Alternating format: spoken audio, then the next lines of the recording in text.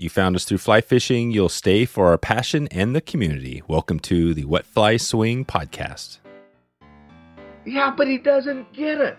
How come fly fishermen don't get it? You only haul with the short power snap. Look for where people walk and the insides of bends and hunt those. The roof blew off and the interior walls got sucked out. And the trees are just coming up. And I mean, he's clearly not going to clear the trees. It is not a fly fishing story. It's a story about me trying to understand my brother through fly fishing. Welcome to the Wet Fly Swing Fly Fishing Show, where you discover tips, tricks, and tools from the leading names in fly fishing today. Today's episode is sponsored by Togen's Fly Shop, who provides superior quality products at an affordable price. An amazing resource for fly tying materials, tools, and fishing accessories. Since 2005, Togen's has been over-delivering on price, service, and passion. And now you can check out that Togen's buzz for yourself. Right now, you can head over to wetflyswing.com/Togens to get started. That's Togens. You support this podcast by clicking through that link to Togen's online. Bear Vault has the perfect solution to keep your provisions secure while heading into the backcountry this season. Bear Vault builds a rugged polycarbonate locking canister that keeps bears and other wild animals away from your food. Proper food storage is one key to an epic trip in the backcountry. Please head over to wetflyswing.com/Bear Vault to check out this must-have solution for the outdoors now. You support this podcast and your safety this season by clicking through that link right now. We've been waiting for you. Follow our guests, follow us on Instagram, and share this episode and the love if you enjoy this podcast. And we are live in 3, 2, 1. How you doing, Dick? I am doing just fine. Nice. Thanks for finally putting this one together. This is another one that's been a while. I've been thinking about you over the years because we have a connection to my dad's shop back in the day, and I've run into you still at shows. You're still going strong out there working with a bunch of different brands. I believe we're going to talk about that today. TFO is one of those, which is obviously a big brand out there. So before we get into all of that with everything you have going, let's take it back right to fly fishing. What's your first memory in fly fishing? Well, let's see. My first memory in fly fishing is probably watching TV shows, American Sportsman way back then. There used to be a show that your dad will probably remember. He may have seen it, called Gadabout Gaddis. And this guy used to, he had a private plane and he flew all over the country. And one of the things that stuck into my mind was that he flew out and fish the Deschutes. And I can still see that in my mind's eye. How do you spell that? How do you spell that show? Yeah, Gadabout Gaddis. Like Gad? Is that like a G? I'm trying to, Gad, like G? Yeah, G-A, like a gadabout as a person, I think, who travels here and there. Okay. I think it was Gadabout Gaddis, not Caddis, but Gadabout Gaddis, I think. Oh, yeah, there it is. Gadabout Gaddis. Here it is right here. Yeah, I got it. He's a, all right, cool. Was a 20th century American fisherman and television pioneer. Wow, I've never, see, Dick, this is why I love this show, because you just brought up something that nobody in 6 years has mentioned. This is amazing. So keep going. Oh, well, we watched that show and, Sports Afield and Outdoor Life were the big publications. Joe Brooks, those of us of that vintage, I'm sure including your dad, will never forget reading articles by Joe. And my brother actually got to know and fish with Joe and his wife, Mary. He was a real aficionado of the Spring Creeks there in Livingston, Montana, and the Yellowstone. In fact, he died. He had the big one, he had a heart attack while fishing on the Yellowstone. Oh, wow. And yeah, they flew him back to Mayo, as I recall, and he didn't make it. He was alive for some time, and he's buried in the grave site right close to the Yellowstone in Livingston, Montana, south of Livingston. That's where his grave is. Yeah, amazing. Yeah, that's Joe. Well, we did an episode on Joe Brooks. His nephew, or I think it was his nephew, wrote a book about him and told the whole life story, which was very, very entertaining and some pretty serious stuff because he battled with a lot of things in his life. Yeah, alcohol and Lefty. One of the blessings with knowing Lefty and having him as a friend is Lefty minced no words. I mean, he was very, very honest in a way that was very accepting. So Lefty would go out to Joe and just be like, "Hey, Joe, you're drinking too much. You need to stop that," sort of thing. Not so much that, because I don't know how much of the story you've heard, but Joe hired Lefty to take him out fishing on the Potomac, or I can't exactly remember where, and he saw Joe fly casting, and it intrigued him so much so that I think he or Joe maybe took him down to Totterman's or something. It's still around, a classic sporting goods store in Baltimore, I believe, and bought him he bought his first outfit, fly outfit, and that's where it all started. And so Joe was really a mentor to Lefty. That's how Lefty got into fly fishing. And then, of course, he told me the story about how it was actually Mary, his wife Mary, who told him, "You're either going to stop drinking or that's it." And he stopped. So maybe you've heard that story, which is really kind of cool. Yeah, well, I heard all that story, and the fact that it got so bad he was literally living on the streets for a period of time. Exactly. And it was hard to imagine because the way he presented himself in writing and in person was as a cultured gentleman. I mean, really. Yeah. And you said, I guess he was in the insurance industry at one time, and maybe that's where his problem developed. So yeah, gotcha. Okay, good. So this is awesome. This is already starting out great because I know you're a wealth of knowledge here, not only with the stories and history, but the background, and you got this connection to me and my dad, which is awesome too. So let's so you got all this going. So you get started. You've got your whole journey in fly fishing. When do you know this is going to be kind of your thing? Like you're repping these brands. When did all that come to be?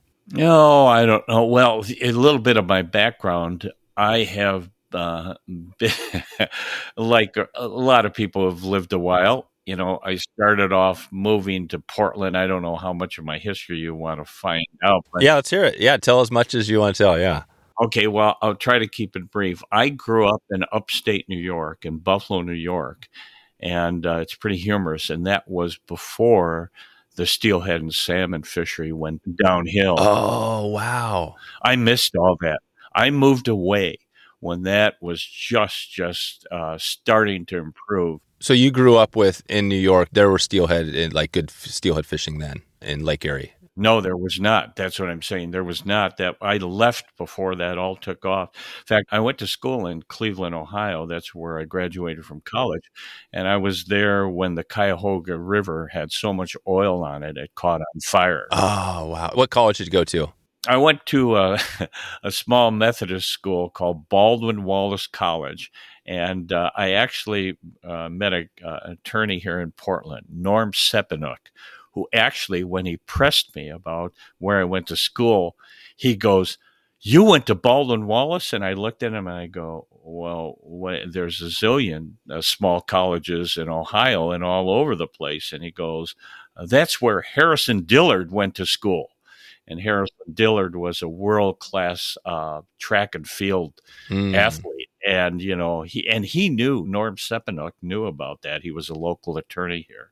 So, but that's going way back. So, I grew up in upstate New York, and, as you know, I'm Japanese American. I'm Asian, and I was thinking about that recently, and I'm still laughing about it because we started fishing. I grew up, and everyone in my family, including my grandparents, fished. Everyone. So it's genetic. Mom, my sister, my brother, my dad. And so my dad used to take us down to the little meadow streams in what we call the southern tier south of Buffalo. And that's how I got started in trout fishing. And again, it was, conventional fishing. But interestingly enough, very early on, we used both spinning and fly rods. But my dad set us up with fly rods, fishing with worms and with minnows, live minnows. We used to fish with live minnows on those little streams. Yeah. And, the trout season still opens in New York State on April 1st. We used to get so excited as kids, my brother and I, and, to an extent, my sister. And, we used to, I have so many happy memories about that'll take me to my grave. But that's how we started off fishing, and we went up to Canada and fished for smallmouth. But using that fly rod really intrigued me. And early on, my dear father, he made it a point to always take long vacations during the summer, as long as he could get time off work. And I think we still have the 8mm films of him fly fishing on the Madison River in Yellowstone Park. Oh, so you'd go on a road trip across the country would you take a road trip? Yes, because in fact, those road trips were legendary. And that's what led me into fly fishing, actually, because my family is from the South Puget Sound. They grew up on farms in the Tacoma, Auburn, Kent area, and the war displaced them. And my parents ended up moving from the West Coast back to Buffalo, where I grew up.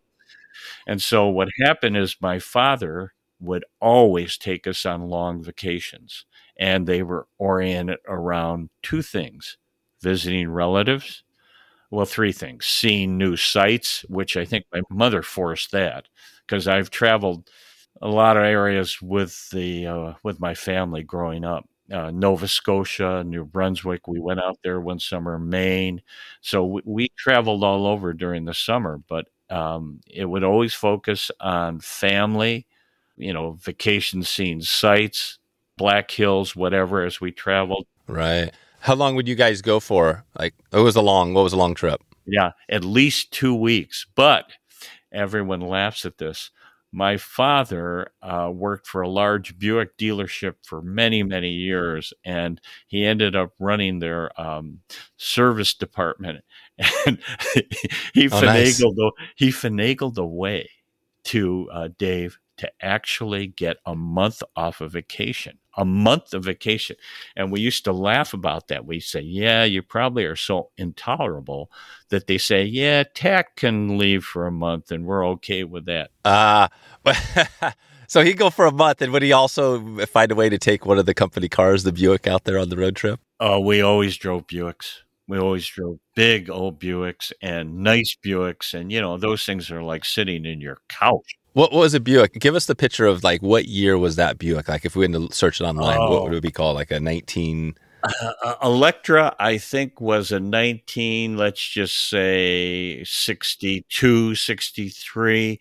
We had a blue, Robin's Egg blue Electra Buick. My brother may remember the year. Convertible. Wow. Convertible. With push-button windows. No way. Automatic windows? Oh, yeah.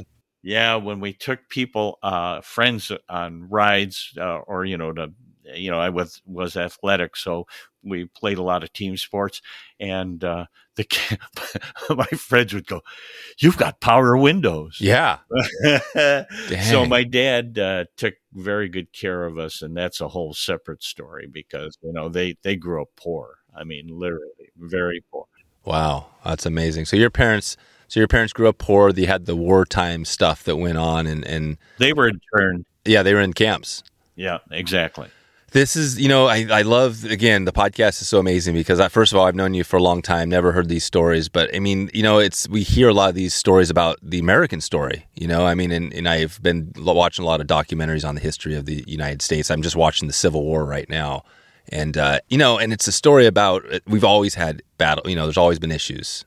But, the thing that comes up is the diversity of this country, right? What makes it so amazing. You know what I mean? I didn't even know you were Japanese American. I had no idea, but it doesn't really matter. The point is that you found a place, right? And your family did, and your dad did what he did for you guys. Well, it even gets more fascinating than that. And we can get into that maybe later. My dad was recruited to train as a sumo wrestler in Japan as a youngster.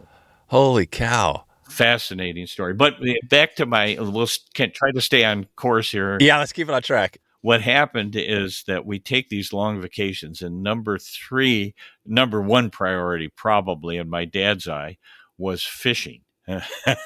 Number 3 or 4 was fishing. What was it? No. Remember, it was family, seeing new sights, and priority number 3 was fishing. But Okay. if you really would have pulled my dad aside, and we could tell, fishing and family were the top priority. In fact, my mother forced him and my brother. My sister wasn't with him on this trip. You'll laugh at this. Yeah. But my mother forced us to stop in Portland to go into the newly opened Lloyd Center. Oh, wow. And I'll never forget it. I'm a curious sort, as you may gather.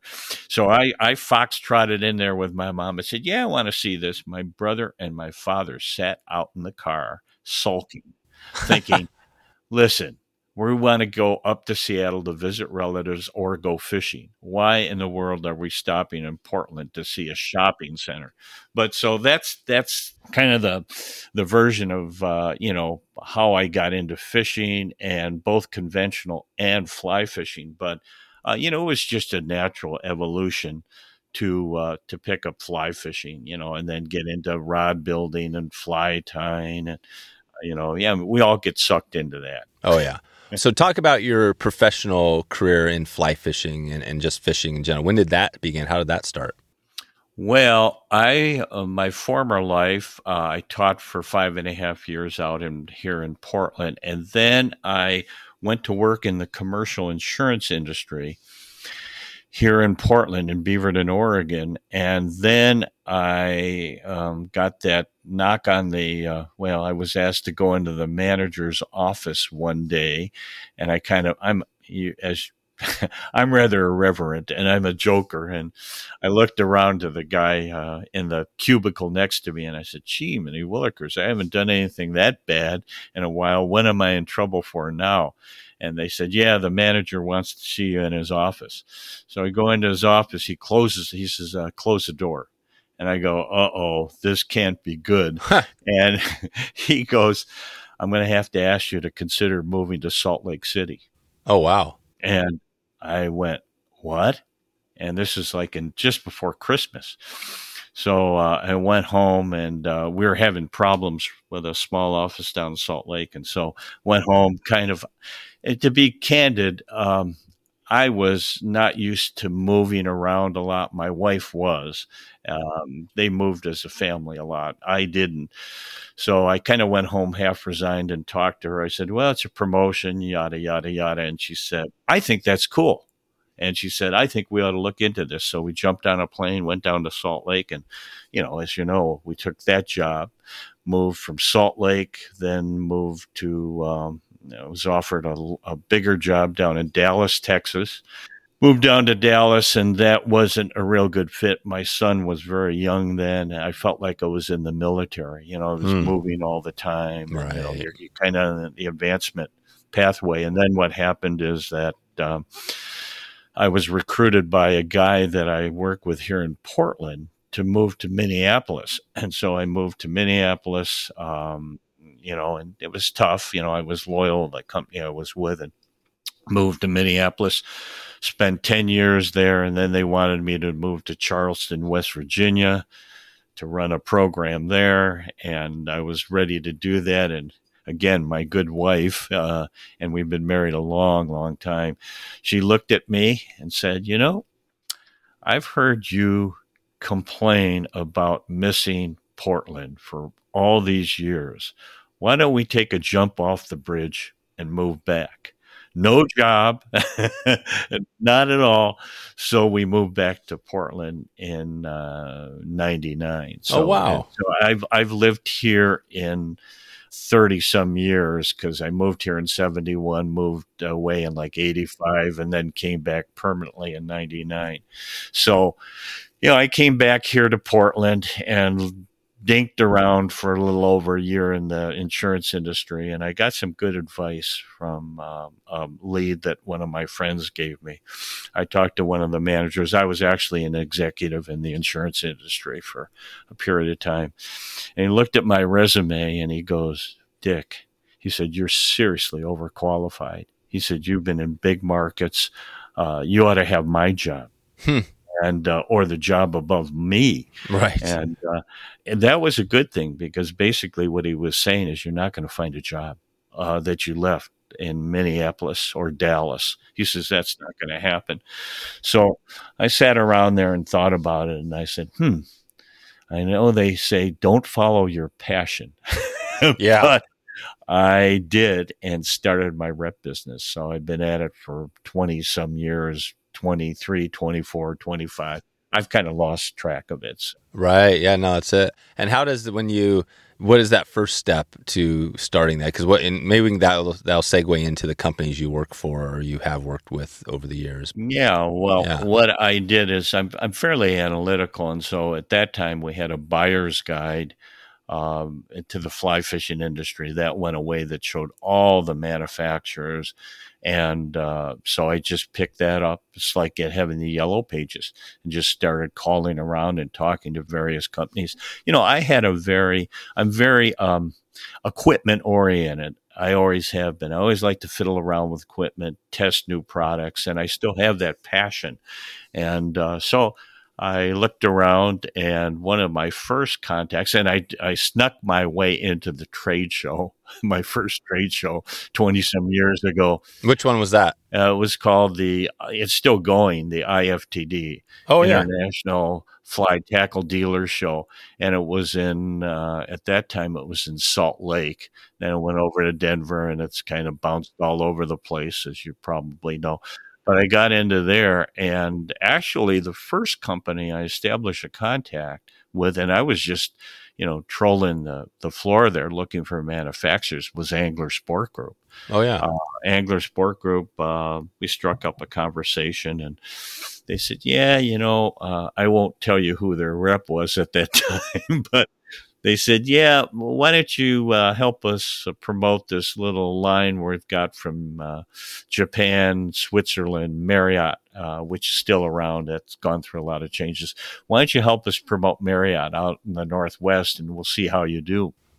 Well, I didn't do very well. I mean, I tried very hard, but it was hard to gain traction with a brand that had no brand acknowledgement out here in the Northwest, except among a few anglers. Right, because Marriott was a nice, really a kind of upper end reel, right? Exactly, and there's a whole history. It's actually a joint venture between the Swiss and the Japanese, but that's a story in and of itself. And they had their U.S. distributor was located up in Seattle, and I kind of worked with him. I can even remember the first event I went to. I was invited to the Clark Scamania. They used to do, and probably, I think they still do, they do a beginning fly fishing course in the spring. So they said, bring your rods out here, and reels, and we can, have people use them. So that's really kind of how I got started. And then Angler Sport Group came back and said, well, we'd like you to be our rep. We're not real happy with our current rep. So I slid in there. The other contact early on was with Rick Pope. Oh, okay. And I just called Rick out of the blue because I was looking for a wader line. And Rick may not remember this. I think he's been on your podcast. He has. Yeah, well, Rick would laugh because he's like myself. He has a very good memory. And he'll probably remember this if he were to listen to this. But we got into this long discussion about waders and all sorts of equipment. And Rick is just so cordial, so nice. Everyone loves Rick Pope. Yeah. I mean, if you don't like Rick Pope, something's wrong with you. Yeah. I mean, really. And so Rick and I had this more than one discussion, but I think the first one went on forever. And then, as you know, he finally, after a few discussions, said, how'd you like to represent Springbrook? And I go, Springbrook? What is Springbrook? Yeah. In fact, I think it was in the buyer's guide. It was at that time really a distributor of all sorts of products, many of which you'll know. We at one time carried Dinsmore. We carried all sorts of products. That we were a distributor, really. That's what Springbrook was. And the quick and funny little story is he says, we got a few of these fly rods too that I've located a very competent manufacturer in Korea. and they were all two-piece rods. They're all very, very basic. But all your listeners, if it doesn't get edited out, should hear this. I took those darn fly rods around. In fact, I've got one guy, Richard Embry, still up in Seattle. And Richard's a competitive caster and great caster and very talkative, friendly guy. Richard and I still stay in communication once in a while and keep up on each other. And he'll still remember those first TFO rods I got to him. And those things cast, they were just wonderful rods. They had very inexpensive reel seats on them. You know, those Fuji graphite reel seats. Oh, yeah. Going back. And so I took them into dealers. And I'll never forget, I had a bunch of the dealer, the owners, two of the owners of the company, and there may have been other guys from the shop that are casting their rods. And he said, gosh, he's really cast nicely. So, you know, I kind of mentally took out my pad and thinking, I'm going to write my first order. And he says, no, I think we'll hold off on this. And I went scratch my head and go, they love the rods.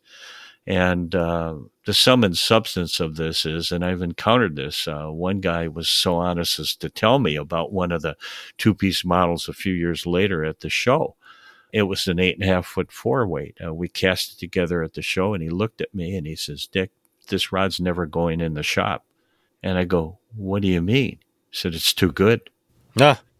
Truthfully, he said, this rod is too nice. It's too inexpensive. It will really, really compete with some of my higher end rods. And he says, I put this rod in the hand of a guy who's casting XYZ rod, and they're going to say, that rod's what? Less than $100? Maybe I'll take that rod, you know, but that's kind of what you struggle with unknown brands. I'm dealing with that with my waiter. So that's part of the thing, and that's interesting because we've talked about that a lot over the years, just the rods, how especially now, when you're talking about back a while back, but even nowadays, rods are so good, it's hard to find a bad rod because do you think that was the case 20 years ago? Yes, maybe a little less so, but you're exactly right. It is difficult to find a poorly performing rod. I tried one just the other day, and I'm not going to name the brand, but I was kind of astounded. I said, wow, it was a Euro rod. And I went, whoa. I said, you always do a comparison. And I said, wow, Jason Randall, who's developed our stealth rods. I said, wow, man, these stealth rods just are a big difference. But, you know, the other thing that I should mention too, and maybe now's not the time to mention it, but, you know, there's a lot of skepticism too. And some of it is just, I guess I'd call idle gossip that happens within any industry. I've heard so many times, and I want to dispel this. Lefty Kreh had nothing to do with the design of the TFO rods. That is blatantly untrue. That's unequivocally untrue. I mean, I hear murmurs about that still to this day coming from consumers that have talked to shop owners that go, yeah, you know, Lefty's name is on the shaft, but he didn't have anything to do with that. Just to clarify, so you're saying that Lefty had nothing to do with the design of the Lefty Kreh series of rods? No, what I'm saying is that our competitors have said that Lefty had nothing to do with the design of the rods. That is blatantly untrue. Oh, so he did. He definitely had.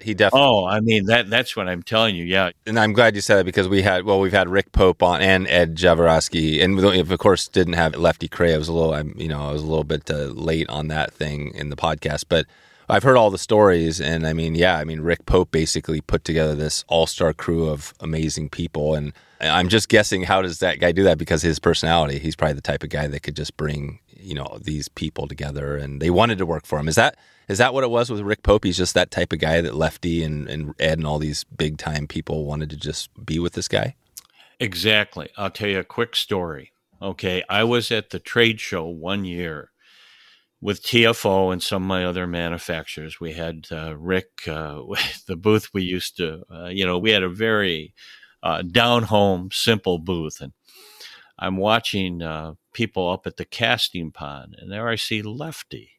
and he's passing around our professional series 10 weight, 9-foot 10 weight. He's passing it around, and I'm listening and watching, and he's telling the guys, hey, you need to cast this rod, and that was just the way Lefty was. He was working with Sage at the time. He was a Sage, and he took a bashing from the fly fishing community for leaving. Oh, Roy. Oh gosh, I heard stories that were curl your hair. A quick break for a word from our sponsor, Smitty's Fly Box, delivering monthly flies, fly materials, and accessories each month with their Smitty's subscription fly box.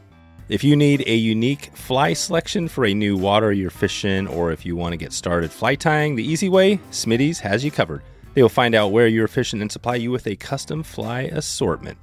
And Smitty's has been producing high-quality flies and materials for over 30 years, and you may not realize it, but Smitty's is connected to Round Rocks, who is the sole supporter to Sportsman's Warehouse and has tied and supplied millions of flies over the years. I was at Sportsman's this week and picked up a couple of dozen flies, some chubby, small, and large dry flies, some terrestrial patterns.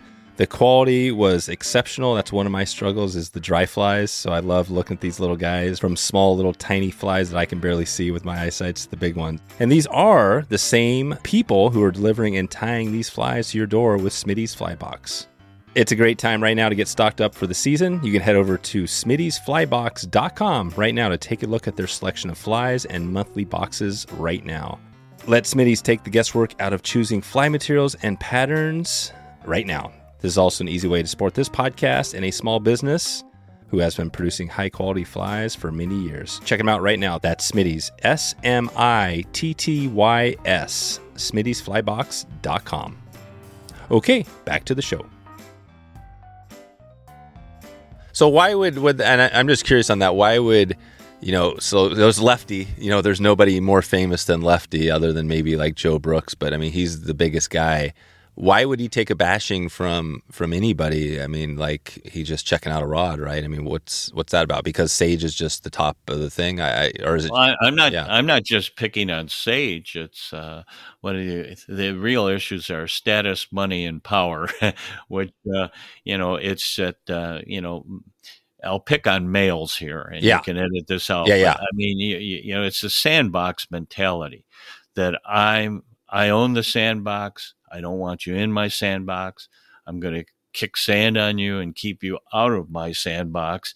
And I just think that's pretty pathetic. I mean, I think that's pretty sad. Yeah. Like the idea being, these are the best brands. These are the brands that bring the money in for the industry. And why would you bring a smaller, lesser brand into the sandbox? And you've talked to Rick about the reason for that. In fact, I don't know if you visited the website. It may be off there now. But Rick did a very forthright piece recently on the website, on the Instagram account, about I'm the professor emeritus of TFO USA, and you can buy any fly rod you want. And Rick makes some, I won't even attempt to paraphrase him, but he'll say, there are many fly rods out there. Just choose your poison. Yeah. But and I know, and I talk to people about this all the time, consumers.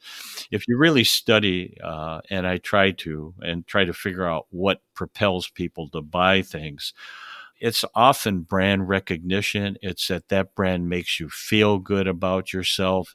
It's got status. I tell fly club owners this all the time, or fly club members. I say, look, why do you drive the car you do? And they kind of get quiet. And I say, why do you want to drive a Beamer? Why do you want to drive a Rolls? Why do you want to drive a Mercedes or a Ford or a Dodge or a Chevy? Or in my case, a Honda or a Mazda. Yep. And so, that's the reason why. Well, there are many reasons why people buy, but a lot of it is, advertisers and manufacturers kind of get into your cerebrum and kind of dictate what you buy. But so Lefty was casting, to come back a full circle of the story, and because you'll love this story, and again, something I'll remember forever.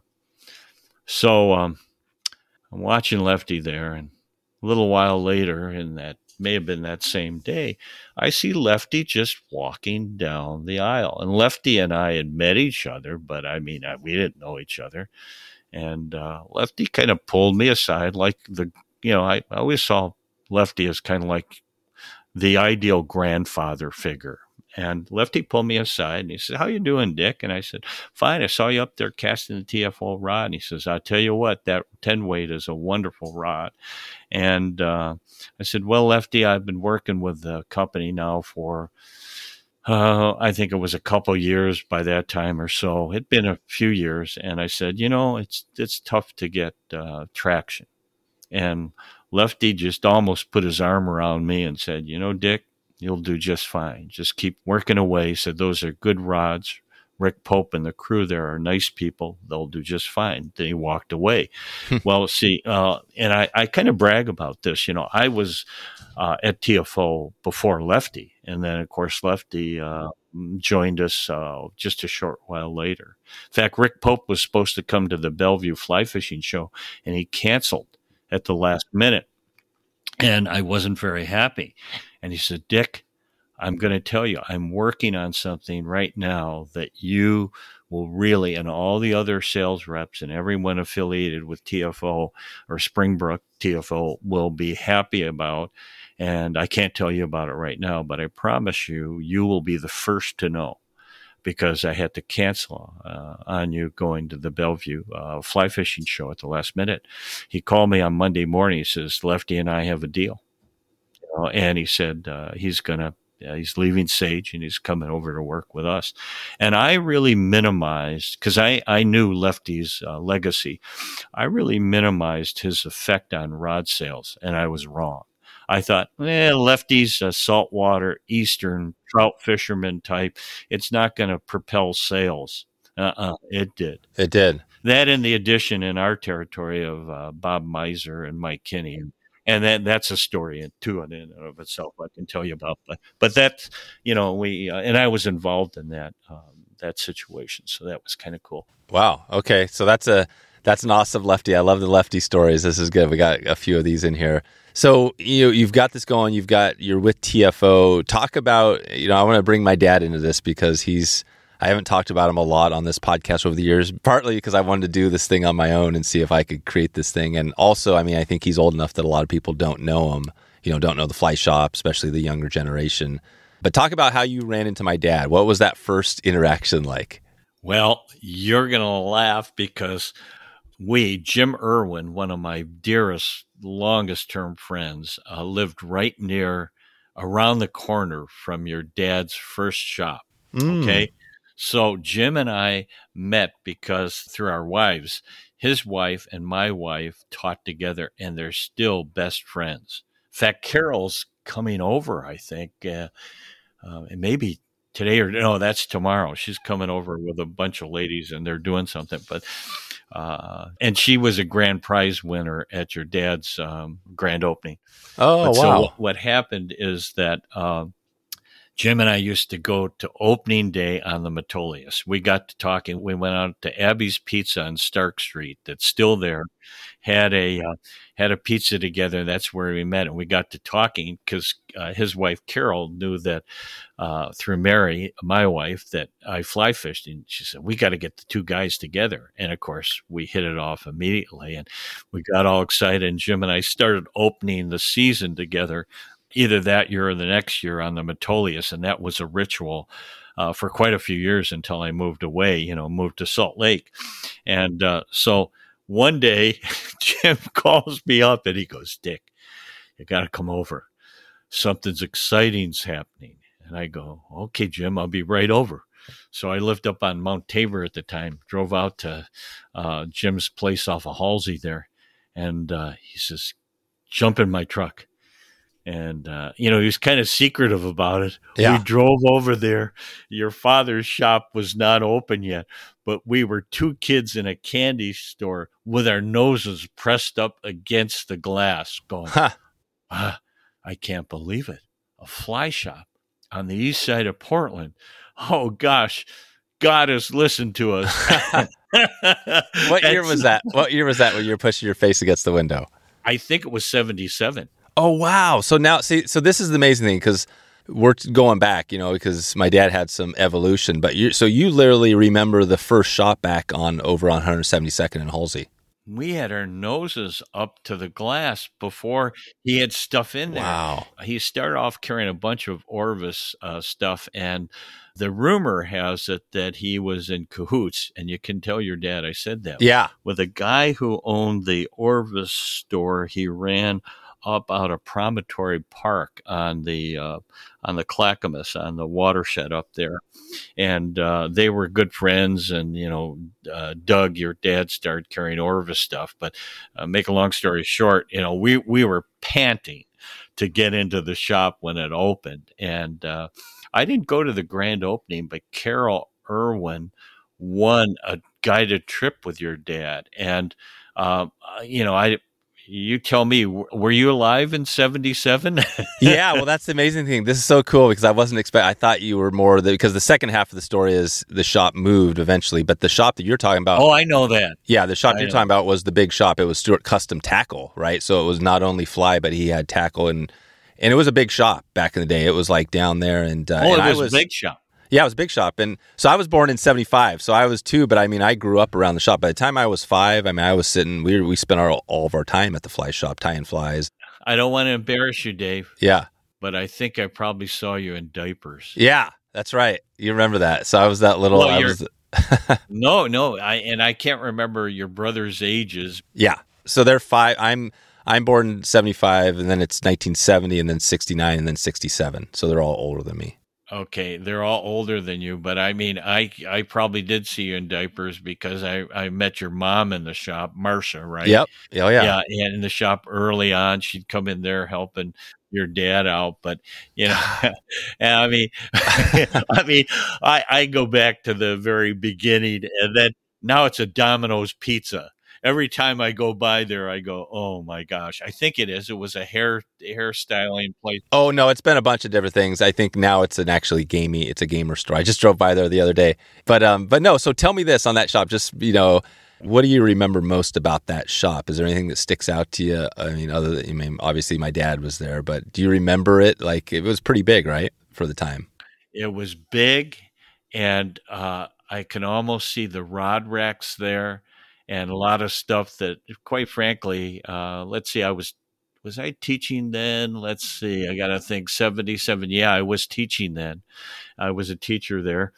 And, I didn't have a lot of money, so we'd look at it. And the other thing that your dad will chuckle over, he did a very good job of bringing, did he have Doug Swisher come in? He had some top names come into the shop to do presentations. Well, he definitely had Jim Teeney. I know Jim Teeney was a big part of those. Oh, yeah. Well, I'm Jim's longest serving sales rep. Yeah, and I had Jim on a long time ago, but is he still going? He's still out there going strong? Yeah, well, not as strong as he used to, but, he's had a tough time, and I won't throw dirt on anyone, but I think some of his suppliers have not treated him well, and, I just love Jim and Donna. They're good friends, and Jim's still at it, and, I'm still his rep and trying to help him out in every way I can, but as we like to joke, to digress a bit, everyone, including the people who used to make his lines, have knocked off his T-Series. Oh, yeah. And that's been the big seller. And they, and Jim, you know Jim. And I know your dad does well. Jim, and it's a fine attribute of Jim's. Jim just rolls with the punches, laughs about it. Jim's just a fun-loving guy, kind of like Rick Pope. If you don't like Jim Teeney, and here's the comparison. They have different personalities in different ways, but if you don't like Jim Teeney and you've actually met him, then something's wrong. Right. Yeah. I mean, and we've all heard the Jim Teeney rumors. Yep. And if we have any time, I can tell you a funny story that came up at a club meeting. Yeah, you mean like the throwing rocks at fish back in the day when he was. Yeah. Oh, yeah. Yeah. I was at a club meeting once where that first question out of the box, Jim did a presentation, is a nice professional young guy raises his hand, stands up and says, "Jim, I've got to ask you a question." And he said, "Can you elaborate on the ethics of throwing rocks at fish?" Yeah. And I mean, he was very professional, as was Jim. And Jim kind of grinned and he goes, "Well, you got to understand," he said, Jim, and I think I may have this story right. He says, in some other countries, that's done to move fish. You're throwing rocks not at the fish, but to move the fish into a fishable lie where you can get a fly on them. Then he got a big grin on his face. And he goes, "Had I known the trouble that was going to create for me, I would have never allowed it to be filmed." And everyone, the whole audience, there was a big group. It was Central Washington, Tri-Cities Club. They started laughing. Really? Because the way Jim handled it, he goes, "And if I knew the grief that was going to cause me, I would have never allowed it to be filmed." Right. So that was one of those ones that probably helped get him known a little bit, but wasn't something he wanted to be known for.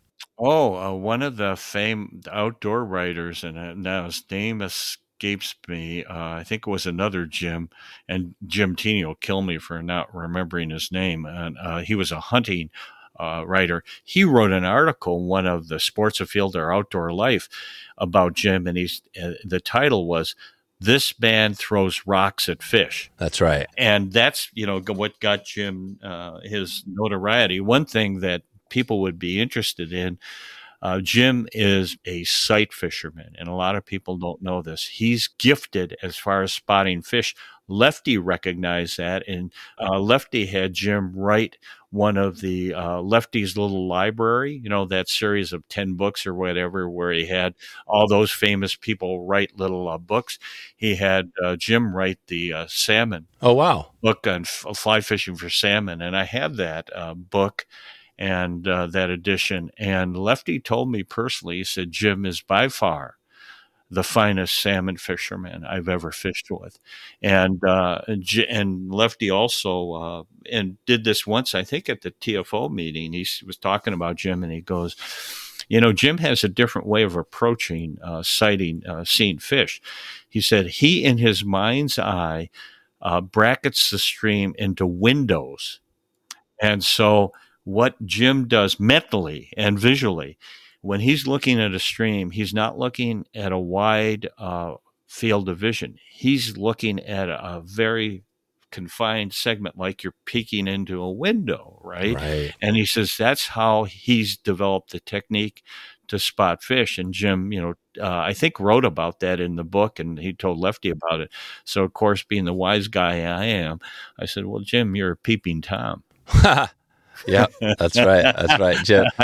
That's so amazing. Yeah. So and Jim was has been a big name for a long time. And I remember when my dad had the shop going and throughout, Jim was famous. He was a famous guy out here and around the country. He's still well known. And the other thing about Jim, and I could go on and on about him, Jim is a repository. He is an encyclopedia of fly fishing. Oh, he is. And even personality-wise, and even of non-fly fishing guys. He's met so many people in the industry. He's like my encyclopedia. I'll say, "Jim, have you met this guy?" And Jim not only has met a lot of well-known historical anglers, he knows a lot of details about them. Right. In fact, again, Jim is a close friend, and he shares things to me in confidence that I can't share. And he'll say, "Well, you might want to watch this person because based on my experience." But most often Jim is just a real positive person. He just says, "Yeah," he's known so many people. And for a while there, we had and Jim probably didn't utilize it to full effect, but, and it may be an issue of capitalization and having enough money. But at one time, Flip had a line with him. Oh. Lefty had a line with him. Dave Whitlock had a line with him. Kelly Gallup had a line with him. and I've left out a bunch. Right. So basically some of the biggest, all the biggest names had worked with him because he had a good line. Yeah, and the other thing that people don't acknowledge him enough for, Jim knows a lot about fly line taper and design, and a lot of people don't recognize him for that because he's with your father. In fact, I think Doug's name has come up, and you can ask your dad about that. He said, yeah, when I used to fish with Doug, he said we were splicing the lines together to make shooting heads and yada, yada, yada. And I came up with this idea to make a one-piece integrated line. And, he is the creator of the integrated sink tip line. And he also told me that your father and he hung around together fishing so much on the upper Clackamas and Eagle Creek that he said, yeah, we wondered if our wives were going to divorce us. Yeah. He said, Don and Marcia must have thought, these guys are sneaking off all the time going up steelhead fishing on Eagle Creek. Yeah. And you can recount this all to your dad and he'll just laugh. Yeah. Well, I remember as a kid, and we'd hit the Sandy. I remember crossing side channel. I'd be on my dad's shoulders as a little kid. I couldn't even wade across the river. So we'd cross these crazy wintertime flows with Jim. I remember a few times out there with Jim, we'd get down the side channel and they'd do their thing. And that was it. Yeah, we're splitting lines. And eventually, scientific anglers, right? I think that's where the first lines they had kind of came off of what Jim was doing right back in the day, which is, it's all connected, all those lines, scientific anglers, Orvis. But Jim, regardless, he was a huge influence on the fly line industry way back in the 70s, right? That's what we're looking at here. Yeah. In fact, what happened is he got scientific anglers to build him and they didn't want to. They told him, we don't think it's going to sell, that concept. And it just took off. And in fact, he said, Jim told me the actual number of lines he had to order and he paid for on his own. And he said they sold through those things so quickly that, it's unbelievable. But that being said, what Jim's told me his favorite fishing is. Do you know what his favorite fishing is? No, I don't. Oh, yeah, I do. Let me tell you. Yeah, because I asked him, I said, you have one species, and he said it's tarpon. Exactly. In fact, it's tarpon fishing under the bridges at night. And I don't know if he told you the Bruce Charge story. Where no. You have to be careful. And I can't recall if Bruce fell into the water or whatever. But, the danger of fishing for tarpon at night is sharks. Oh, right. And I think Jim recounted a story where I don't know if Bruce, he must have fallen in the water or something off the boat. And Bruce, panicked and almost thought he got bit or something by a shark. And, you have to know Jim. Jim just howls over those stories. And Bruce is just another guy that I just love to death. Yeah, Bruce is great. You've talked to Bruce, I hope, on your... Yeah, we were in the process still of setting up a trip to head out with Bruce. We're going to do that hopefully soon. Bruce is amazing. Yeah, and he's got his son into it now. Oh, yeah. The ex-high-level hockey player. Oh, cool. Yeah, the challenge for us is we have this travel program we're setting up around the country. We're trying to keep the trips really reasonable cost-wise, and that's the one challenge with saltwater and Bruce is that, it's hard to make an inexpensive trip to Florida. You know what I mean? Like, it's just expensive. But no, I'm going to hopefully get out and fish with Bruce. I've got that's the thing amazing about Jim is that, you think of Teeny, all those people. I'm trying now to get around and fish with people, but I've got a family and it's not easy, to do stuff, right? And Jim must have he must have traveled the world, right? Doing fly fishing everywhere. He has. In fact, that's what's fascinating. Not only is he an encyclopedia of people and personalities, but he's fished all over. In fact, I ran into, I try to donate a few trips each year, typically down the Deschutes, and I just got off of 2 of those. And you did? Like trout trips? Yeah, but all the reps get hit up all the time, trout and steelhead, but mostly trout, and we get hit up all the time. Won't you donate to the club? And and I'll be candid with you. It's easier for me to donate a rod or a reel or some product, but I've thought about this a lot, and Clark Gamania kind of clued me in on that club. I donated some equipment, and then one year I decided to donate I call them instructional trips. I'm not a guide, so I don't accept any money, and I just want to teach people who are interested in different techniques, either be it lake, Euro fishing, whatever. And streamer fishing, those are some of my passions, especially with Jim's lines, sink tip fishing. A lot of people don't do that. So I donate trips each year, and, it's kind of a fun way to get to know people. And, I just came off of a couple of those. So how was that trip on the shoot? Did you guys get some trout action? Yeah, we did. It's, of course, we're in the dog days of summer. It's a little tougher, but, both of these parties were interested in learning some of the finer parts of what I call technical Euro nymphing. And it's always kind of fun because I can tell you as a professional, Euro nymphing is frowned upon by many shop owners, guides, etc. And I won't elaborate unless you want me to. Yeah, no, I do. Actually, let me just take, because the Euro nymphing thing, we're doing a Euro nymphing school in Idaho this year with Pete Erickson and his crew. And I did that because, on this podcast, people listening now, we're just chatting about old times. But I always go out to our podcast listeners and say, hey, what do you want me to put on for episode content and for trips? And Euro nymphing came up a lot. Like, people want to learn about it. And I do too. It's interesting. So I'm really curious. It seems like, especially since fly fishing's so innovative, like, why would shops not want to dig into Euro nymphing? It seems like just another fun technique to try out. Well, some of it's justified, and I've had firsthand experience of this. You do, or you can, if you're a moderately skilled angler, you can catch a ton of fish. More fish than you ever thought, fishing with a strike indicator or a sink tip or a floating line. And I take people to task on this, what I'm going to say next. And I've done this publicly in clubs. I said, listen, if you're a fish counter, I have some issues with that. And I said, this is the reason why. And I've had people tell me this. They've said, well, how many fish I caught on XYZ River? I caught 40 to 50 trout. And I go, well, do you realize there's a mortality rate? Let's take it at 5% or even less. But, let's even be bold and say there's a 10% mortality rate. You've killed 4 fish. Yeah. If you've hooked and landed 40 fish. And I've been told stories of guys, and I think they're true. These came from credible people, of certain people that maybe they're friends. Maybe they're these people themselves that are taking golf counters with them and literally clicking them after each fish. Jeez, I said, that's not good. Exactly. That's not good. That's not good for the fishery. It's become a numbers game. So that's why a lot of the shop owners and guides and people in the industry really don't like it. That makes sense. Here's the other side.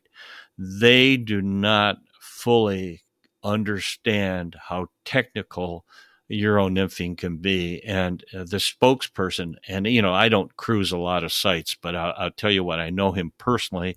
I had him show up at the Portland show a number of years ago. Devin Olson, is the man. If you want to watch someone who does great instruction and really educates you on how technical it could be, watch Devin, and say, oh, that's simple. Well, it's not that simple. I've just started. We had some good success. You asked me how we did this week.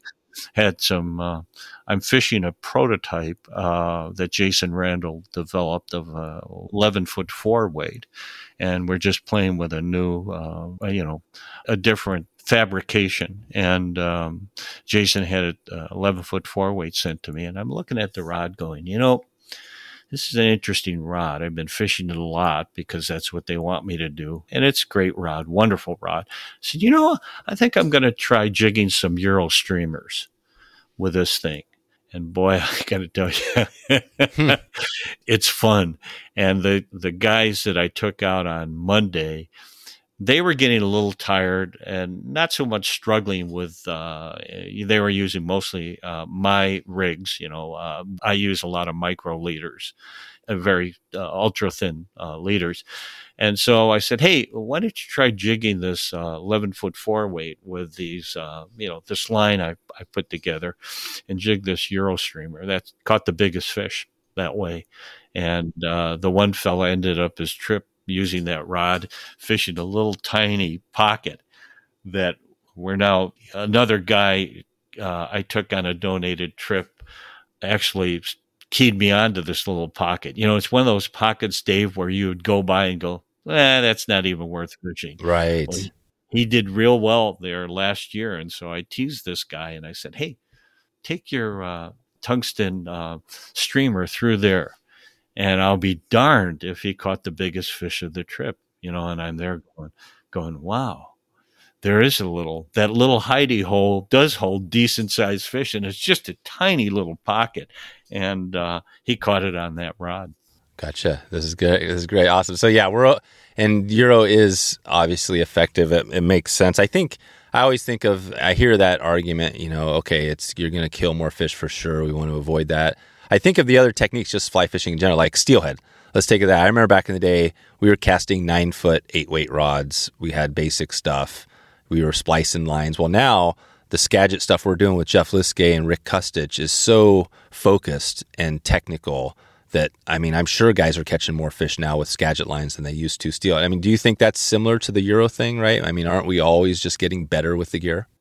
Yeah, we are. And the other thing that I want to, and some people may disagree with this, but I think the way you fish is kind of reveals how you like to fish. Heck, getting real psychological, it may even relate to who you are in part. Some people like to cast far, so use a 2-handed rod. They like to. In fact, Teeny jokes about that all the time. And the good spay guys all will tell you that. They say, how many fish we catch in close using 2-handed rods? You go, yeah, you do. You know how many fish we catch on the hang down? Yeah, exactly. and you've been there and done that. Yeah. You go, geez, I was daydreaming, and the thing fly was hanging below me, and wham, there it is, especially on a river like the Deschutes that has those long runs. So I like to stealth fish. I love sneaking up to fish. And if you were to go out on a trip with me on the Deschutes, that's the first thing I'll tell people. I'll say, I'm going to watch you wade, and I'm going to critique you and criticize you on how you wade. Probably because you've got to get close to these fish if you're going to effectively Euro them. And where my stealth fishing propensity arose, fishing places like Armstrong and Depew, Spring Creek, and Livingston, fishing the Henry's Fork in Mike Lawson's era. And you can't. You're hunting fish. You're hunting. I got so close to Big Rainbow once on the ranch there that I could literally see the dots on its back as I was downstream from him. I got that close to him, and I never hooked the fish. I kept getting drifts over, and I'm going, geez, I'm just a few feet away from this thing. And it was so focused on taking whatever was hatching that day, I could see the spots on the back of that fish. And I'm there going, geez, I got up close to this fish and I still can't, get him to take.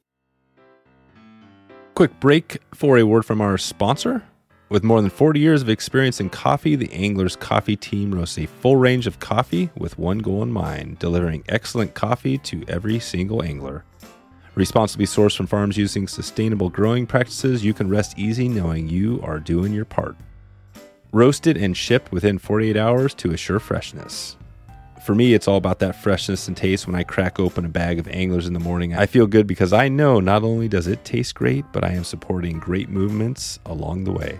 With a blend for every taste, a dry dropper on the go tea bag option, and a roast sampler, Joe at Anglers is serving your needs. It's time to step up to better coffee and more impact for the fish species and causes we love. You can head over to wetflyswing.com/anglers right now to grab a bag of greatness today. That's Anglers, ANGLERS, to make a change today. Well, I want to get one story of my dad. We talked about a little bit on the shop. Did you have a story we could just put in the books on my dad, something that is memorable over the years that you want to that sheds more light on him? Well, the funny thing is, and this is a worthwhile story, but I'll tell you this about your dad. Your dad always struck me as not only a very knowledgeable angler, just by the way he would tell you about things. And we all have a certain mannerisms, and your dad's, when I ran into him at shows, in Albany, that's where I'd run into him. We'd swap stories, and as you know, him being your father, he'd forgotten a lot of it, and then he'd get this kind of grin on his face, and you say, yeah, that brings back memories, And one of my favorite stories was when I was working with your brother Jeff in the shop there. And I'm not saying this to pat myself on the back, but it comes from my insurance background. I am always evaluating risk for a retailer. I'm always looking at, do you have too much product? Should you? Rick Pope, to get back to him, I was up once at Red's Fly Shop, and Steve Joyce and his wife were living in a trailer. This is before it opened as a full-fledged resort. And Steve decided he wanted to order the whole Loon product, big, expensive point-of-purchase display. So I went out to my car, and I called up Rick. Rick used to answer the phone. I mean, even into the evenings. That's how hard that man would work. I'd call, he'd be there at 7 or 8 o'clock sometimes. I'd call him at, 6 or 5 our time, and he'd pick up the phone. And but this was during the day. And I said, Rick, guys at Red's here. And Steve's always, I consider Steve a friend, wants to order this big Loon display. Can we get it? Rick goes, yeah, we can, but tell him not to order it. And I go, what do you mean, Rick? He says, it's too much product. And he said he'll never sell through that, and he'll end up with a bunch of stale inventory. So that's why I'm always watching that. Well, I was talking with your brother, and your dad was there, and I said, Jeff, let's manage this carefully. Your dad looks at me with a Dougster look, and he goes, Dick, I wish you were around when I was running the shop. Right. Yeah. I said, you learned the hard way. Right. But the other quick story I'll tell you, and you can tell your dad, and he's going to love this one. Yeah. Georgia Liskey, who worked in Jim's office for decades, 20 some years. And Teeny? Yes. Jim Teeny's shop. Yeah. One day we were talking, and your father's name came up, and Georgia got this funny little smile on her face. She goes, "Oh, Mr. Stewart." I go, "What are you talking about?" She goes, "All us young girls just had the biggest crush on him." Yeah, tell your dad that, and it's true. And I said, "Georgia, really?" She goes, "Oh yeah, Mr. Stewart was so handsome." Oh, and that's funny. I recognized too that he was an athlete. I could tell when I first watched him get around. But here's my favorite story. We were talking one day about bad etiquette. And Doug goes, "Yep." He says, "I had something happen once that it'll never happen again." I go, "What's that?" He says, "I was down there. Maybe it was fishing. It may have been steelhead fishing. Your dad may remember this story." But he said, we're steelhead fishing in Mecca Flats area. And he said, lo and behold, a guy low holes me. And your father called him out. And he said, "Hey, get out of here. You're fishing below my water." The guy goes, "Are you going to make me?" And your father and this guy got into it. Literally. He said, "They're rolling around on the ground. You may have gotten involved because my son," he said something like, "My sons were there." Yeah. And he said, the guy was just a nasty guy. And he said, "My sons got involved in the fracas." And he said, when I saw that happen, he said, it convinced me, look at what has happened here. Yeah. I got into a fight. I dragged my kids into this fight. And he says, that's not a good thing. No. So you probably can't tell that story, but I mean. No, I remember that story. Actually, that is I remember that story like it was yesterday. I was probably 12 or something. I don't even know. But what happened was, and I'll just because this is an interesting story. So that did happen. And And what happened was my dad, by this time, he was older, but my dad back in the day, he was a fighter. I mean, he got in all sorts of, like, basically he was almost a professional athlete. He went to University of Portland, was a basketball player and baseball, and he played, and his friends were all of the black guys on the team, right? Those were his buddies, but they used to go to bars in Portland back in the day, you can imagine, in the 60s, and they would go in, and he'd be the white guy going into the black bar, or vice versa. So they got into lots of, and all his buddies on the team, so would back him up. But there's this whole thing. So my dad got in lots of fights, and I heard stories about these fights. So he wasn't new to fighting. And so that day on the river, I never see my dad get in a fight until that day. And I watched him, and he was older. I think he'd been drinking that day, so they were rolling, on the ground. It was a fight. But what happened was my brother came up the road with his buddy. Yeah, and he told me. Yeah, and so he walked up and he pulled him off, and the guy was like, "Hey, you want a piece of me?" And literally, the guy swung, and my brother decked him and laid him out on the ground. Well, your dad told me because he said the guy actually, I don't know if you recollect the same thing, got up again, and your brother decked him again. Yeah. And then the guy finally walked off and figured out that. But this is getting a bit personal, but you got to remember, and I didn't elaborate this, I'm a Japanese American who grew up in an kind of an upper middle class neighborhood in a very nice area. And we were the only identifiable minority growing up. And I'm the oldest son. I have an older sister. I got in a lot of fights when I was young too, but I, people would say very nasty racial things to me, or they pull the sides of their eyes up, and say, you're a Chinaman or something. And that's, the sad thing about all this, and, you can look back and say, well, I'm a lot more mature than that now. But as a kid, you go, wait a minute here. And then, quite frankly, I never started a fight. Fights came to me. And I learned to defend myself. Yeah, I think this is actually a positive message for me and for, I think my kids and people. I think I'm very much, because of my dad started out, right? He had some of his best friends were black. And because of that, you know what I mean? Like I never had any issues there, I don't think. And even to like I tell you, this documentary, I'm watching this thing on Ken Burns. It's the Civil War. You look at what the Civil War was based on. Right? it's based on slavery. That's what this country, right? We have that legacy, which, and at the end of the day, you know what I mean? Like the country came together, and obviously we all know the story. But yeah, we battled race. It's one of those things, and I don't know. How do you solve that, right? I think you just, I don't know. Well, what I observed is that, and I had many, many friends back there. I was very popular ultimately, but you can relate to this probably. I don't want to sound sexist, but, men, again, have a certain way of wanting to deal with conflict, and it's often fighting.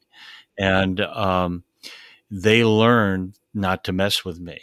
And, other guys didn't. So then they become your pals. They go, well, this guy, don't mess with him because he's going to beat you up. He's got quick hands and, he's got, and so, you gain their respect that way. It's not the most positive way, but I observed it with one family especially. They had an older daughter. They tormented my sister. She tormented my sister, and her younger brother, who was my age, tried the same thing with me until I caught him one day. Yeah. He was fast, but not fast enough. Right. And we had I don't think there was any punching involved, but I made it clear to him that he was not going to do this anymore. And he stopped. Yeah. So, yeah. Yeah. What's your take home message on this? I'm curious because I have a couple of little kids, and you have some kids. Oh yeah. Yeah, you got kids. Yeah. So what's the take? So you look at your parents' background and then your background, and then at your kids, do you see a lot of, a lot of differences nowadays versus say how you grew up?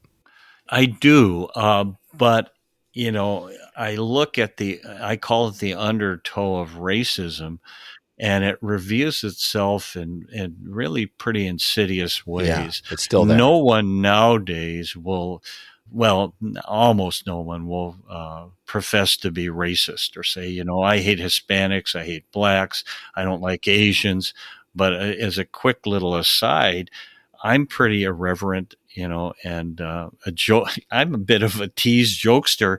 And when these attacks were occurring on Asian people, I talked to some guys I know in the industry, and I said, "Yeah, I better lay low." And they were serious. They said, "Yeah, you better watch where you go." Oh, wow. And I go, I don't know. I'm pretty comfortable with taking care of myself, but you also look at some of the Asians that at least were publicly assaulted. They were ladies or old people, and you're there going, why would you want to take an old person and wail on them, and just attack them? That's crazy. And I said, well, it's because you're a coward. Right. But it's crazy. Yeah. I think things have gotten better, but I will say this for my two kids, and I'm not saying because they were brought up well. I just think I have optimism for this country because I think many of the kids, and I see it on my kids, they're savvy. Oh, yeah. They realize what's going on. They don't always vocalize it, but they're smart. And they know what's going on. And there's a reason why a lot of them, including my kids, are not happy with what's going on with this country. They're smart enough to go, that's not going to get us further down the road. Yeah. No, it's not. Yeah, I know. It's kind of interesting because, again, we're going deep in this, but it's like the Revolutionary War, 100 years later, whatever, the Civil War, 100 years later, the 60s, Martin Luther King Jr., right? I mean, 100 years from now, right? What's it going to be? What's it going to be like? Like, you know what I mean? I think we're making steps, right? I mean, I think we are making steps, but yeah. Well, I think we are, and the reality is, and that's what's caused some of the fear, is this country is at, or soon will be, more minorities than Caucasians. It's a fact of life.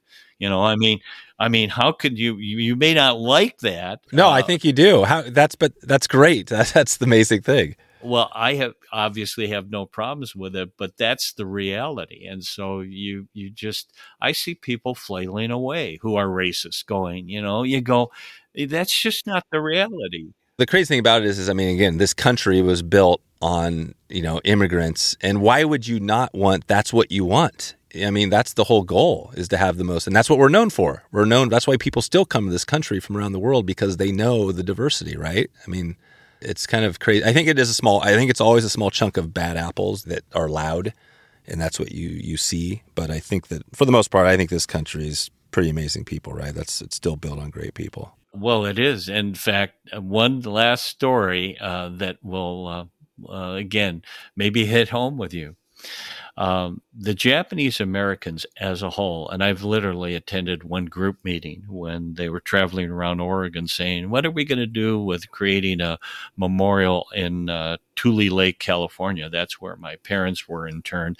That was considered a problem camp where high-risk security people were sent. And there were also German POWs that were imprisoned there from the European sector. I didn't know that until I went to this meeting.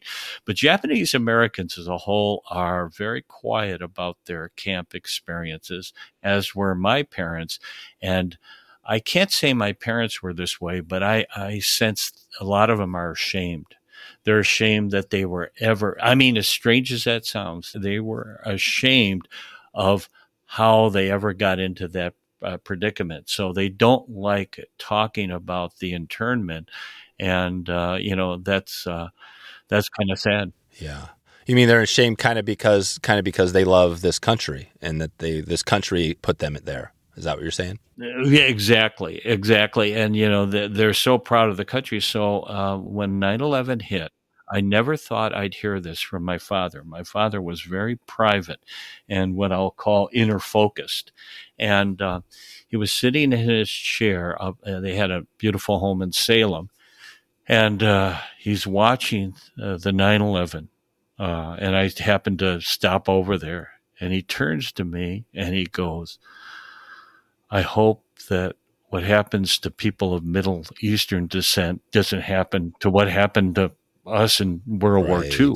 And I thought, I can't believe that came out of my father's mouth. So you know that at some very deep level, he really, really, because of course, let's be honest, when we were attacked on 9/11, boy, if you're Middle Eastern, you had a target on your back. And here's my father going, I just hope that what happens to Middle Eastern descent people isn't what happened to us after World War II. So Yeah, I agree totally. Wow. Well, we went down a road. Let's take it back as we take it out of here, Dick. Let's take it back to the fly gear real quick because I want to hear about TFO and just the rep lifestyle. I mean, so you're still doing that. I mean, how many brands are you working with right now? Well, I'm real selective. I've reached a point in my career where I can be. My main brands are, in fact, it's a little bit annoying. Everyone I run into, fly clubs and that, or, where I'll go to Albany, they'll go, Dick's a TFO rep. And I want to go, represent more than TFO. Yeah. I'm also the Angler Sport Group rep, and that's known primarily because of the Daiichi brand of hooks. I'm the longtime Rainey's rep. And I'll give a shout out for Rainey's and a quick rant. We are one of the top fly companies in the world, and people in the industry know this. We, Umpqua, Montana Fly, Solitude, we're one of the main players. What people don't understand, and I hear this complaints from shop owners and consumers, they go, boy, Dick, your flies are expensive. And I said, do you know why they're expensive? Because we pay people a living wage. Oh, yeah. Our factory's in Thailand. And I talked to Rainey's about that. I said, no, you don't want to toot your own horn, but I've been at a presentation that the owner of Rainey's gave showing the factory workers, their conditions. People that work in our factory have actually gained weight and now are buying automobiles. Yeah, right. So I mean, a lot of the people in this industry think that there are these fly factories, and there are probably some, slave labor and the whole bit. And that just doesn't happen. I'm Jim's long-term rep. I'm the first and original thingamabobber rep. Oh, thingamabobber, right. That's still out there. Yeah, even with Eurodipping, the bobbers are still out there. Yeah, and Jason Randall, we could do a separate show on that, or Jason can. Jason hates most strike indicators for good scientific reasons. Jason's very scientific and very analytical. He's a high-end vet. He's a retired vet.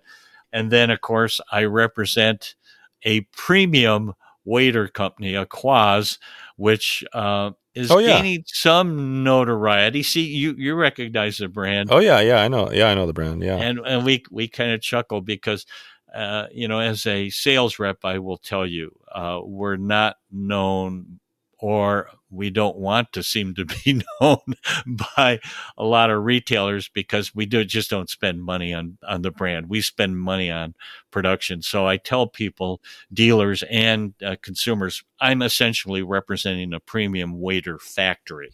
That's what we build waders for, and have in the past built waders for all sorts of brands. And I always chuckle because every major brand of wader has approached us either outwardly or has called us and said, maybe we ought to have you building our waders. And we have a very successful relationship right now with one of the major world brands. We're manufacturing their waders. So I just kind of plug along going, yep, these, if you want, this isn't brand X, it's actually brand A, but we just don't spend money on Aquaz, AQUUAZ, is that? That's right, Aquaz, yeah.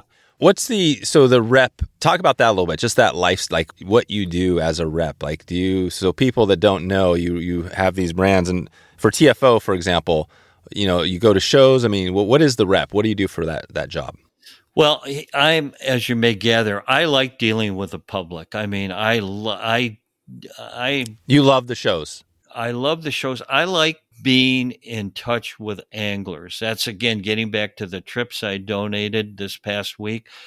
I like working with anglers and sharing ideas. Maybe we can learn. I learn things from people all the time, and hopefully they learn some things from me. But the work of a rep, I guess it's a blessing. I'm an early riser. I was up at 5 this morning, and usually I'm sitting sometimes in my pajamas, working away on, looking at data, trying to figure out, what's selling, what's not. I'm analyzing some sales data today to kind of get ready to go out on the road. We get very busy in the fall, which is tough for all of us to take, especially out here in the Northwest and a lot of other areas. To me, my favorite time to fish is in the fall, and that's also my busiest time. Why is it busy? Why is that such a busy time? It's a busy time because the industry has oriented itself either incorrectly or I have some issues with it. We've really gone to a system where, and some of it's out of necessity, if you don't place an order in the fall for next year, 2024, you're not going to get product. Oh, wow. And that's partly because of COVID or just the industry? Just let's take the fly industry. We are just coming off our slowest time of the year, which is the summer, at the factory level in northern Thailand. And now we'll be cooking soon. And that's when the tying is done for next year's retailers. And this is a bit of my rant. What's happened is that the industry has gotten used to, for somewhat due to production demands, but I think some of it's a creation too, where we try to get dealers to commit to a certain amount of product in the fall before the end of the year, where, no other impolite way to say this, we can get our orders to the factory and get our distribution change in order to get orders filled for the following year. And the Northwest is a bit of an exception because we have a year-round fishery, but you got to remember nationally, a lot of, and our biggest market nationally is still trout. Fly fishing is still trout. It's a seasonal, so we have to gear manufacturing to that seasonal fluctuation. Here's the problem though. And I think some dealers, and I know all the retailers, if they listen to this, will agree. I think some of the companies' practices have been predatory. In other words, what they do is they try to extract as much working capital from retailers as possible so they can fatten their wallets. And the effect it has at the consumer level, Dave, is that it really restricts the flow of new product. Now, explain that, Dick. Go back to that, what you said. I missed that. Okay, if you're a specialty retailer, and many of them are very small, and you only have $100,000 to spend or $200,000, for the following year, and XYZ company demands a third or a fourth of that capital to get access to their product. Oh, right. So you got some brand that comes in and says, hey, you got to spend $50K just to get our product. If you don't spend $50K, you're not getting it. Exactly. And so if you're a secondary brand, and let's call them that, or another brand, trying to get in there is very, very difficult. And certain manufacturers have strategically used that. And, that's why when I was talking with Jeff and your father, I said, listen, I manage this. I came from 25 plus years in the commercial insurance business. And I said, listen, I'm always analyzing risk and saying, what's the downside if this doesn't sell? You're going to be left with stale inventory that you're going to have to discount, and that's going to cut into your profits, and it's also going to tie up your cash. Right. That's because with the rods and a lot of the gear, there's new gear coming out the next year, so you'll have the old stuff you got to get rid of. Yeah, and some manufacturers have been really, I think, bad about introducing new model after new model after new model too much, and consumers are wise to that. In fact, what they do, and this is really replete in apparel, I think, smart consumers go, I'll just wait. I'll buy last year's apparel because I know it's going to be on a 30 or 40% discount. Right. Gosh. Okay. So a TFO basically, you know, they say, hey, you do what you need to do to like get our product out there in shops. Is it pretty open on your as a rep to do whatever, create your plans for where you're going? I mean, you got this region. We'll talk about that. Your region is the like kind of western, right? How far does that go for TFO? Well, it's interesting. For TFO, I just cover Oregon and Washington. My other lines, and I'm now the senior rep. The only fellow who was there longer than I, and I'm going on 23 or 24 years with TFO, just retired. So I kind of crow about that. I go, yeah, I'm the senior now, and I was there before Lefty was, so, no, I've got those two states, but I also, with some of my other lines, and we'll not get into specifics, I still cover Alaska. I don't travel there because of expense. I manage that telephonically, but I've got the Northern Rockies, Montana, Idaho, and Wyoming for some of my lines. And I recently laid claims. Oh, I did make a mistake. A TFO recently agreed and kind of asked me to take over Minnesota and Wisconsin. And so I travel out there a couple times a year for some of my lines. And of course, having lived out there for 10 years, I know that market well. And I've got to confess, too, I have a certain love of the driftless area. Yeah, the driftless, right. By the way, have you had any interest in scheduling trips to that area? Yeah, well, in fact, I had Jerry Meyer on recently or a while, and she talked about the driftless angler fly shop, and I was thinking about setting up a trip there, like the same thing, creating one of our schools, and I thought maybe they would be a great place to work with on it, right? Well, Jason Randall. Oh, Jason too. Yeah, Jason too. Jason is running schools there along with Mac Brown of the East Coast, and they've partnered together. And Jason does some of his own. In fact, I don't have any financial interest in it at all, but I've been trying to do what I can to promote getting people into some of Jason's school, because Jason is a wonderful instructor, and that area of the country it's just fabulous. Yeah, I mean, I could go on and on and on. If you take a trip back there, especially during prime time, which is, I like the fall, and then I like the early season, because those, the driftless area, like everywhere else, can get very, very hot during the summer. Oh yeah. So right now, August, it's hot there. It's hot. But, then you're fishing terrestrials but they have real good trico action in the summer, especially the late summer. But I'll be heading out there in September, October. Oh, okay. September, October. Yeah. So, and that's it pretty much with your repping job. I mean, you just go around and basically get the product out there, talk about the product. It's it sounds like a pretty amazing job, right? I mean, you're just basically going, you get a fish. What are the downsides of being a rep? Well, you don't get to fish as much as people think. At least I'm not, because it seems I'm always working on a project or doing this and that. But the fun thing, and you hit upon it, I like to tinker a lot with product. And, let's take an example here. The best one is Rainey's is one of the premium fly companies in the world. Yeah. I will confess to anyone, I am not I'm not a tropical fisherman.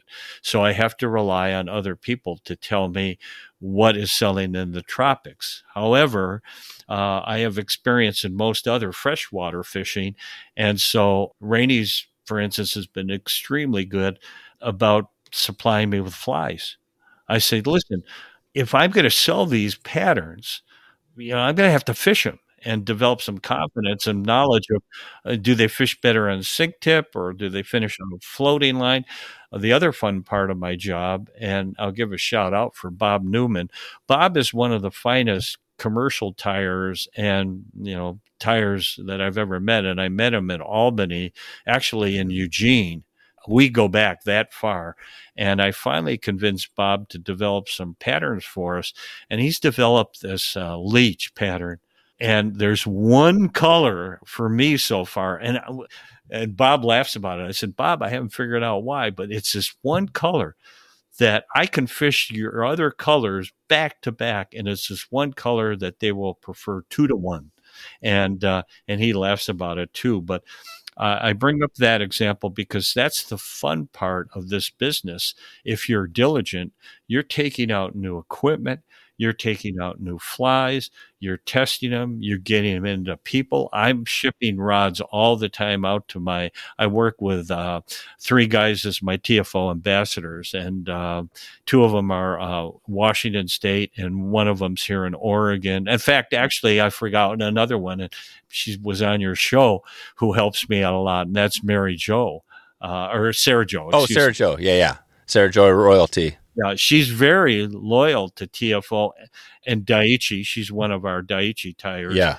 And that's probably the most fun part of the job when I think about it, is working with other people in the industry or other serious anglers and going, hey, have you ever tried this? And it's always fun. Quick story. I've got a guy I've known for years calls me up a few months ago, and he goes, Dick, there's these fly boxes I really like, and they have foam, and this is, and I go, you mean Miho? And he goes, yeah, how'd you know? And I go, I'm the distributor for that line of product, and I've used those boxes personally for years, and I can't get anyone else to buy very many of them. Oh, right. And that's what's so funny. You go into dealers and say, listen, you'll love these boxes. I love them, but it always doesn't translate into sales, which goes back to what we were talking about before. You buy things for different reasons. And fly boxes aren't the highest priority for a retailer. No, there's a lot of fly boxes, out there. There's all sorts of different types.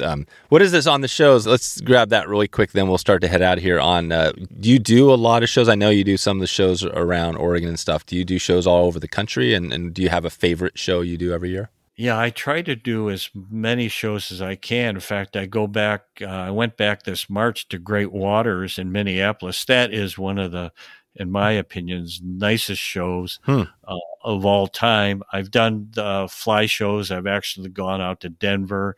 I want to go back to Edison sometime. I haven't done Edison yet, but I try to go to as many shows as I possibly can. Albany is really one of my favorite because, again, this is my home territory. I wish we had another major show. I guess the fly fishing show is coming back to Mainbauer Center, Seattle area next year. But I would like to see, I used to do Ellensburg for the Washington Council. So I really try to go to every possible show I can. I think it's a part of the responsibility of a rep to do that. Yeah. Exactly. Yeah, they expect to see you out there, and we always love to see you. And it'll be fun this year to connect with you again, heading out there. Well, let's see here. I guess we've touched on quite a bit. Anything else you want to shed light on? I mean, we've told some good stories. We've kind of taken it. Anything else we're missing here on what you do from a rep position or just anything in general around fly fishing? No. It's just there is one thing we all need to keep in mind, and I'll go back to our dear friend Rick Pope, and let's admit it, everyone whines once in a while, and I'm as guilty as anyone. And I was probably complaining to Rick about, it's hard to get these guys to embrace a TFO. They're already stacked up with Sage, Loomis, Winston, yada yada yada. And I said, sometimes I said that, and this is the hardest thing for me to deal with, and it is for everyone in every pursuit in life, is people with an attitude. It really is, who just are very snotty or elitist, and fly fishers have got a reputation. I know a lot of conventional anglers, and some of them do not like fly guys. That's what they call them. And so I was complaining to Rick once about that whole chemistry, and he looked at me and he goes, well, Dick, we're not curing cancer here, are we? No, we're not. and that's good to remember. He said, you got to remind those guys, those elitists, that we're not curing cancer here. No. And I think the cool thing is, we've talked about this quite a bit, but yeah, I think that's changing. The old white guy that's, the elitist is going, slowly going away, as the younger generation come up. And I think that's a good thing, because I think that the more diverse, again, back to diversity, the more diverse, just like on a stream, the more diverse the population, the more diverse the people, I think the healthier it is. It is. And the other thing that's funny about it is that people complain, myself included at times, about, boy, the streams are getting crowded or the lakes are. And I turn to them and I go, yep, I'm part of the problem, right? Not the solution. That's right. Yeah, you're out there. You got to point the finger at yourself a little bit. This is good. Yeah. Well, give us one. I always love to get a little bit of music background to put in the show notes to take us out of here. I know you're not a big podcast listener, I don't think, but do you listen to music? Do you have any groups, songs, anything you want to give a highlight here? Well, I'll tell you a couple things that are reflective of my personality. Now, if I'm traveling down the road, I listen to a lot of podcasts, mostly NPR. Oh, yeah. I'm big on keeping current with the news and so on. But if I'm really down a road, I'll probably put on, like in Wyoming or somewhere, I'll probably put on classic rock or something. But if I'm feeling really contemplative, I'll put on The Long and Winding Road. Oh, Beatles. by Paul McCartney. So was that Paul McCartney or was that the Beatles? I think Paul wrote the song. I don't think it's Lennon's song, but he sings it, and Paul sings it. But here's the one I was dying to tell you about. That is, I really like the Talking Heads. Oh, Talking Heads. I really like the line out of Psycho Killer. Psycho Killer, okay. Yeah, you got to listen to it. I will. So it's Talking Head, Psycho Killer. Yeah, here's my favorite line, reflective of me. Don't touch me, I'm a real live wire. Nice. I like that. Don't touch me. I'm a little. All right. Well, I'm going to listen to that. We're going to put that in the show notes. We'll maybe even throw that on Instagram if we can, but we'll get that. And maybe even, I'm a big Beatles fan as well. So I think we might have to throw in the Winding Road as well. Yeah. That's kind of when you're going down the highway in Wyoming and thinking, where in the world is this taking me? Yeah, I love that. Well, that's where you want to be. You want to be in that place where you're kind of, you don't have cell phone coverage. You're just in the middle of nowhere, right? Exactly. Yeah, cool. All right, Dick, we'll put links to all the brands that you're working with there, and we'll throw your email out there if anybody wants to connect with you. And we'll be in touch moving ahead. If you just look out, say, this year, anything new coming for you, as you go towards the fall, just getting ready for the season and working with people? No, yeah, there's a lot of preparation. And when you look at my travel schedule, I got to cover Oregon, Washington, Montana, Idaho, Wyoming, Wisconsin, and Minnesota. Wow. I'm really kind of sweating right now. I'm there going, how am I going to fit all this in? Because I got to jump on a plane. I've actually, to go out to the upper Midwest, I've actually thought about driving out there, and I thought, that'll give me a long time to think. And I always laugh about this. I go, yeah, if you ever want to let your mind go awry, drive through North Dakota. Right. Yeah, North Dakota. That's what I'm looking forward to that. I haven't done that yet, but I'm definitely looking forward to that. I like the road trip. So this is good, Dick. Well, thanks again for all your time today. We'll be in touch, and we'll look forward to seeing you probably at the next show. And have a great season. Yeah, and do say hi to your dad, and just tell him, I have so many happy memories of being in the shop there. I will. Thanks, Dick. Okay, bye-bye. That is a wrap. You can grab all of the show notes at wetflyswing.com. And please follow us on Instagram and share this episode out with someone you love. Please send me an email, dave@wetflyswing.com, if you have any feedback or want us to put together an episode on this podcast for you. Check in anytime. I hope you enjoyed this podcast and would love to meet up with you on the water. We have new fly fishing schools going all year long and all around the country, so if you want to connect, let's do it right now. All right, time to get out of here. I hope you have a great evening. I hope you have a great morning or great afternoon wherever in the world you are, and I appreciate you for stopping by and checking out the show today. We'll talk to you soon. Thanks for listening to the Wet Fly Swing Fly Fishing Show. For notes and links from this episode, visit wetflyswing.com.